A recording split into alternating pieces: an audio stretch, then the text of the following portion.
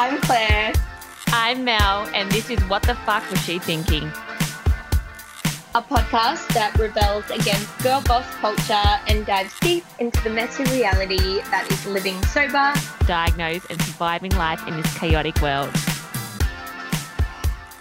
So, this is it. It's happening. We have officially, as of this particular moment, started our very own podcast. What the fuck were we thinking? Mel, lady, tell me, what the fuck were you thinking starting this? Well, hun, you called me. But no, I've been wanting to do this podcast for ages. I even took photos of myself with a microphone and posted them on my Instagram saying I was going to start a podcast at the beginning of the year, and I still hadn't done it. And then when you called, I was like, this is a perfect person because your strengths are everything that are not my strengths. Oh, I love it. We are very compatible in that field. Well, you do know what my inbox looks like. Please, the inbox needs to be a no-go rule of the podcast.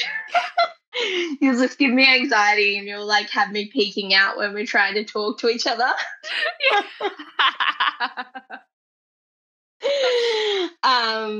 Typing it into the no-go rules now.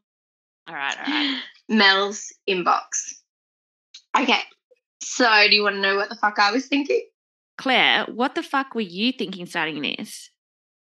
At first, when you said yes, I thought, fuck yes, Mel is in, and this is going to be a fucking vibe, which it clearly is. But I do have to admit that about 10 seconds later, what the fuck am I thinking definitely crept in. I'm not educated enough for this. I do not know enough to be talking to y'all out there in yonder about much or anything really. So basically the age-old belief of I'm not enough was on my mind. But I remembered the people I listen to and the people I look up to the most in any sphere are the ones that have actually lived it. Always. Full stop. And fuck me, Mel. As you have known, or as you know, have I lived through a fuckload of things lately. And so I think when you realize when you're living through the hard things, the ones that hurt and the ones that are confusing and messy and complicated, that very few people talk about these things. And in my experience, avoiding and whispering and hiding it all just made me a fuckload drunker, quite sick and incredibly sad. So fuck that. Let's shake that shit up. So I guess what I was thinking after all that process was that I want us to have a space where we can just lay it all out and say loudly the words that are normally avoided and whispered and shamed and claim the parts of us that are normally hidden. So here we are in that space. I think you really hit the nail on the head there, Claire, because I know there's been a couple of times when I've called you and I've never really had the fear or the shame about talking about what's going on in my life. And I think like we can even when we're having a serious conversation about all this messy stuff that's happening in our life, we can still have a laugh about it. And it's what's probably helped me a lot is, and because some of this stuff is serious, but at the same time, if you can't look at, the brighter side of it or have a conversation that feels meaningful and can see it not from that shameful way, but yes, I get what you're going through, but you can make it through, I think really helps with the journey that we've both been on. Definitely. And having someone, which I think you're so good for, to just be able to just kind of like hear it and be like, yeah, cool, it is what it is. And not have to kind of, respond to these heavy subjects with this like whole like, oh, fuck energy that, some people respond with that make you want to keep it hidden. So I'm just hoping that we can share what's already working so well between us and just make it bigger and better. Yeah, no, I totally agree. And I think it's important that we have these conversations, and that's what this podcast is all about, is talking about the things that we're scared to talk about and be vulnerable with you all because I think it's important that this podcast really represents what we're all about and the authentic side, because I think since both of us gave up drinking, that authenticity came through and that importance of sharing just the things that we're going through so we don't go back to drinking. Oh my God, yes. And how much do you realize upon giving up alcohol where you kind of have to, you're forced to really be vulnerable with people to stay sober? Like, how much do you realize that you weren't vulnerable or weren't telling the truth before when you were drinking? Oh my gosh, I was such a liar, like a serious liar. And it wasn't even just being a liar, it was being in complete denial. Oh, yeah. I thought I was killing it as well. Don't you miss those days? Yeah, I know. I had such a good ego. No, but... Hey, Mel, when you were drinking, did you think you were a girl boss? Yeah, totally thought I was a girl boss. Yeah, and I was like, I was that boss that would really give people a hard time if they were ever sick or they took days off work, or like I was that person, and I was toxic, and I just had a work hard, play hard attitude, which we know how toxic that can be. Yeah, definitely. Yeah, I've heard some of your stories about how that played out, and I'm sure some of our listeners are in for those treats as well. But anything else you want to share on our little hello, this is us? Yes, I would like to share that I have just come back from a trip to Thailand, my first overseas sober trip. Yes. And I really wanted to share this because, as you know, a few months ago, I did get on the Dexies and drank a bottle of whiskey on the couch. So I'm super proud. And again, I rang you when that happened. And, I really appreciate your response, whereas some people could be like, oh, you okay? Or, like really, really, obviously because they care about me and they don't want me to go down that avenue again. But when I speak to you, I still feel like, okay, that, I slipped up. Yeah, it was shit at the time, but now I can just move forward. And that's when, like, going to Thailand and being sober, I was just so proud of myself. And I just really emphasize that just because you have a slip up doesn't mean that you can't get back on the sober train and start enjoying sobriety again. The sooner you're on, the quicker you can start enjoying it again.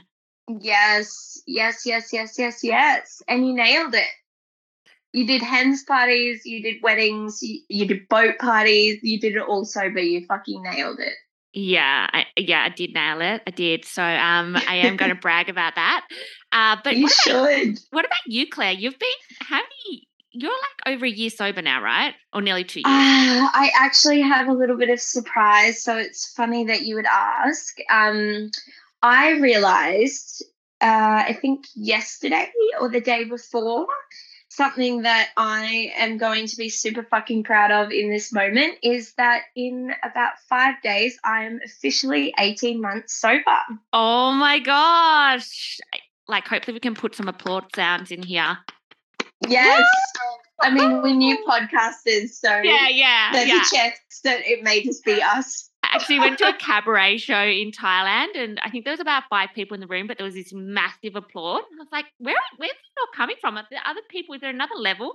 And then I realized I think it was a recording, or it was a recording. So that's what we need. Oh my God, they had an applaud track, just like a laugh track. So whenever anyone reaches a milestone, we need an applaud track. We need it. But I think that is incredible. 18 months, and I know that you've had your highs and you've had your lows with this journey. So I commend you. You've always been my inspiration. So well done. 18 months is incredible.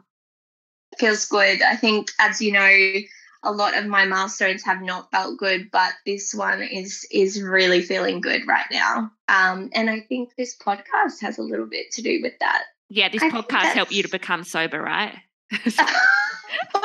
Like came in the last week of your 18 months. That's take that though. See, guys, this is how good this No. podcast is. Mel's already taking ownership for my sobriety. I love it. No, I just meant I think it has to do with why 18 months suddenly feels so good and so exciting. It's just adding a little bit of glitter to the situation.